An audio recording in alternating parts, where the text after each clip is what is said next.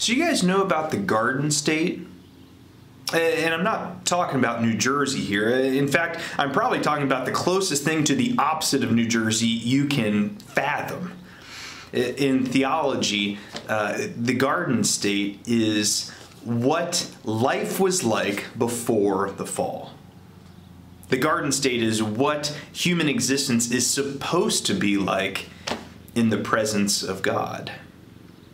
The way Genesis tells the story is that out of the ground, God created a human man in his image and a human woman in his image, breathed into them the breath of life, and placed them in a garden where they could live and flourish and relate to him face to face. But Genesis chapter 3 tells the story of the fall, where the man and the woman eat the fruit from the tree of the knowledge of good and evil, and in so doing they lose that naivete, that innocence that they were created with. Within a generation, the first murder would happen, and humanity would never be the same. We would never again experience the Garden State. In Genesis chapter 3, verse 23, we read that after Adam and Eve ate from the fruit of the tree of the knowledge of good and evil, the Lord banished them from the garden to work the ground from which he'd been taken. And after God drove the man out, he placed on the east side of the garden cherubim and a flaming sword flashing back and forth to guard the way to the tree of life.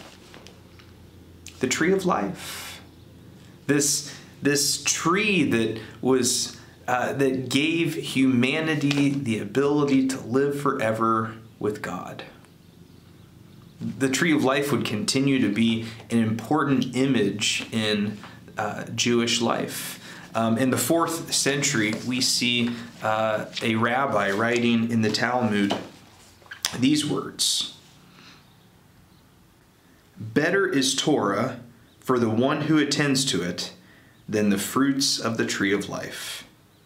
Torah which the word of the Lord has prepared in order that it may be kept, so that man may live and walk by the paths of the way of the life of the world to come." This continues to be our striving, the end goal, the telos, the tree of life in right relationship with God. My prayer for us is that as we move through worship today, that we would come to embrace the truth that Jesus is ultimately the way which returns us to the Garden State. Jesus is the way that leads us to the Father. Jesus is the way that is better than the tree of life. Let's pray together. Most holy and gracious God, we thank you that you love us, that you sent Jesus into the world to be the way to you. Lord, we confess that Jesus is better than the tree of life, that the eternal life that he offers exceeds the promise that was given to Adam and Eve before the fall. Lord, help us to be aware of your presence in our midst. Give us the courage to lean on you when we're struggling. Give us the awareness to praise you for the good things that you are doing. Lord, you have adopted us out of slavery to sin and death. You have made us your children. So now we pray together as your children, the way Jesus taught us, saying, "Our Father, who art in heaven, hallowed be thy name. Thy kingdom come, thy will be done on earth as it is in heaven.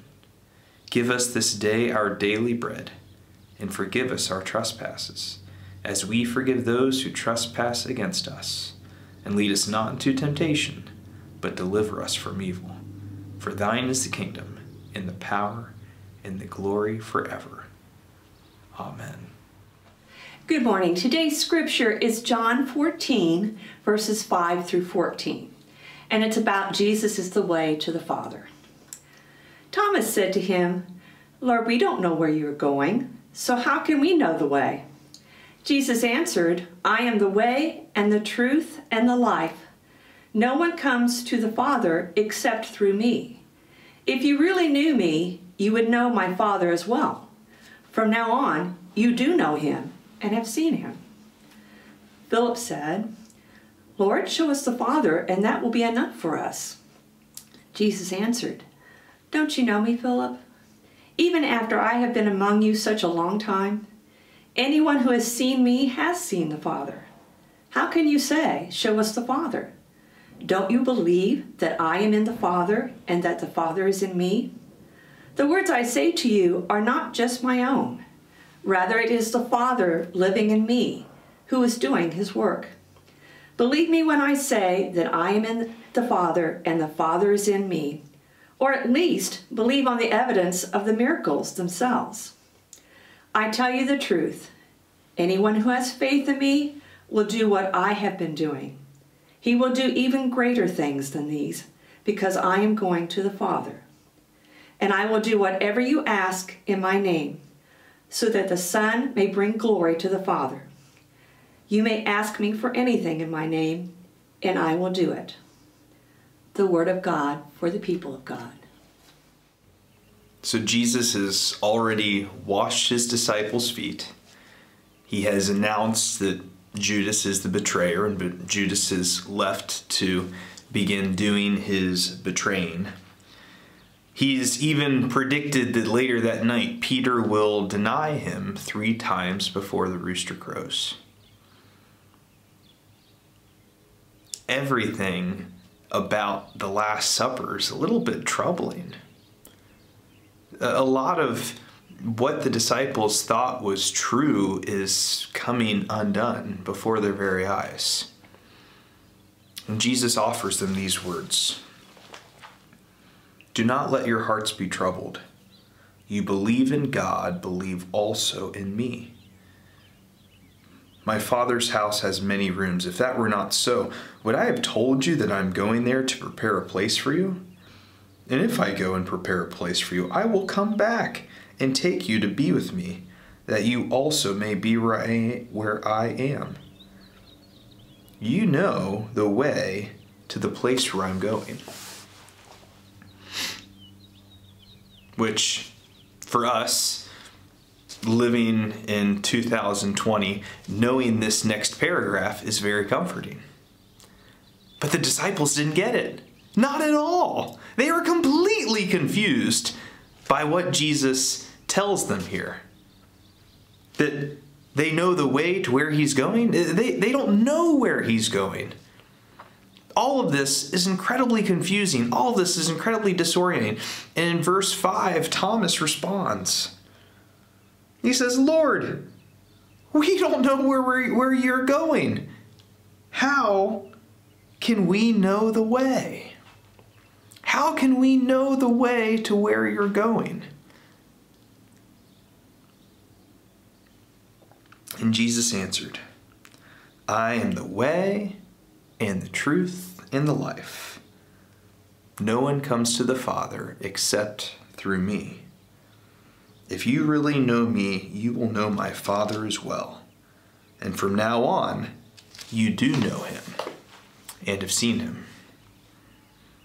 Once again, Jesus is declaring his divinity. He is declaring the truth that he and the Father are one. That they are on the same page, that they share the same will.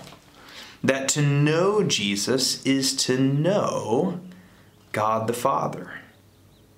It's a restoration of the garden state.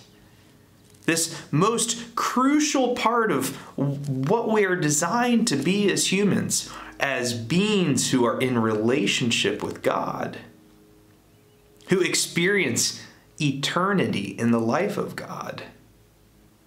It's all coming full circle. Jesus is the way that's better than the fruit from the tree of life. Jesus is the way that brings us into direct relationship with the Father. So Jesus declares He is the way. He is better than the fruit of the tree of life. He is the way to the Father. And for us sitting here in 2020, we get this. This is good news. This is exciting. This is what our entire religious tradition is built on. But guess what? The disciples still didn't get it. They still didn't get it. Listen here in verse 8. Philip said, "Lord, show us the Father, and that will be enough." Show us the Father, and that will be enough. Jesus just said, if you've seen me, you've seen the Father. And Philip says, "Lord, show us the Father, and that will be enough." Jesus replied, "Don't you know me, Philip? Even after I've been among you such a long time? Anyone who has seen me has seen the Father. How can you say, 'Show us the Father'? Don't you believe that I am in the Father and the Father is in me? The words I say to you, I do not speak on my own authority. Rather, it is the Father living in me who is doing His work. Believe me when I say that I am in the Father and the Father is in me, or at least believe on the evidence of the works themselves." The disciples have been following Jesus. They've heard His teaching. They've seen His miracles. And yet there's still doubt. There's still fear. There's still questions of just who Jesus is.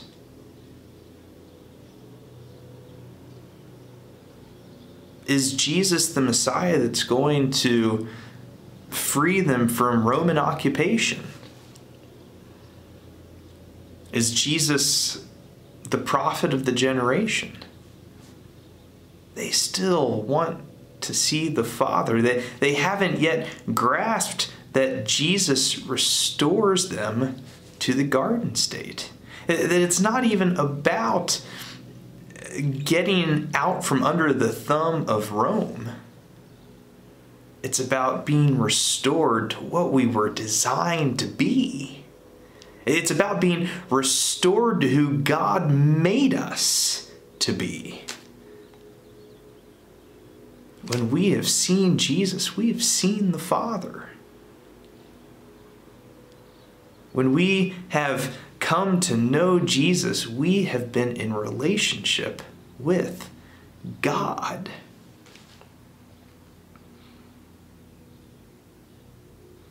Jesus continues, "Very truly I tell you, whoever believes in me will do the works I've been doing, and they will do even greater things than these, because I am going to the Father." Do we believe that? Do we believe that the power that Jesus has given us is the power to do the same sort of things that Jesus has done and greater things? Do we believe that when we know Jesus and when we call out and cry out, that He can still bring healing? That He can still restore broken relationships? That He can still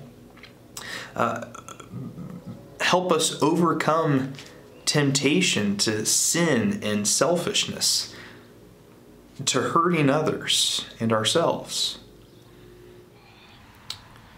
The promise to the followers of Jesus is that the sort of things that Jesus did and does and is doing are the sorts of things that we will do as well. And Jesus goes on to say that I will do whatever you ask in my name, so that the Father may be glorified in the Son. And you may ask me anything in my name, and I will do it. And this is probably one of the most abused passages in all of Scripture. I mean, you see crazy things prayed for sometimes. In the name of Jesus. Because Jesus says, anything you ask in my name, I'll do, right? Well, maybe. But that's predicated on everything that's come before it. Anything you ask in my name when you're connected to me, I will do. Anything you ask in my name that is the will of the Father, I will do. But Jesus isn't going to do something that puts himself in conflict with the Father or in conflict with himself. Jesus isn't going to give us a gift that's poison, no matter how bad we want it, no matter how much we call on his name to get it. Because he still loves us. In the same way that I don't let my sons have a donut every single time they ask for it, Jesus isn't going to respond to every prayer request with a yes. Because so oftentimes we don't know what to pray for. We don't have the perspective. We need the humility of recognizing that we are finite, fallible creatures. That the best we can do is to seek after God. That when we find ourselves loving the things that God loves and wanting the things that God wants to give us, that's when we find peace. That's when we find satisfaction. That's when we find joy. It's not in the pursuit of every last thing that we think will make us happy. It's in the pursuit of God that we'll find happiness. It's in the pursuit of God that we'll find joy and satisfaction. It's in the pursuit of God we'll find that when we ask Jesus for anything, that we'll receive it. That when we ask for the garden state to be restored in us, we'll receive it. When we ask to be more kind, more generous, more honest, more virtuous, that we'll receive it. When we ask to be delivered from slavery to temptation and sin, we will receive it. And Jesus seals the promise in verse 15. He says, if you love me, keep my commands, and I will ask the Father, and he will give you another advocate to help you and be with you forever, the Spirit of truth. The world cannot accept him because it neither sees him nor knows him, but you know him, for he lives with you and will be in you. This is the promise. This is the gift of God in the life of every person who trusts Jesus, that the Holy Spirit will be in us, perfecting us in this life and for the life to come. That the Holy Spirit will help us to make good decisions, that the Holy Spirit will give us awareness of where God is working in our midst. That the Holy Spirit will help us to discern what is right from what is wrong. That the Holy Spirit will help us discern what is true from what is false. And will ultimately help us to love the things that God loves. Help us to love the people of God. Help us to love being obedient to what God has called us to. So my prayer for us is that as we seek after Jesus in the power of the Holy Spirit, as we recognize that He is the way, He's the one who's going to restore us to what we were created to be,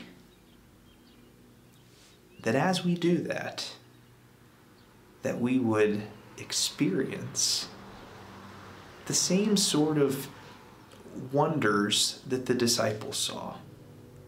That as we learn to love the things that God loves, that we would have eyes to see the Spirit of God working in our lives. And that we would have the courage to testify to that truth. That, like the disciples who testified to the resurrection of the Lord, that we would be the ones who testify to the work that God is still doing in our midst. And now may our Lord Jesus Christ go before you to guide you, go with you to comfort you, go behind you to forgive you, go above you to bless you, and live within you so you may love one another.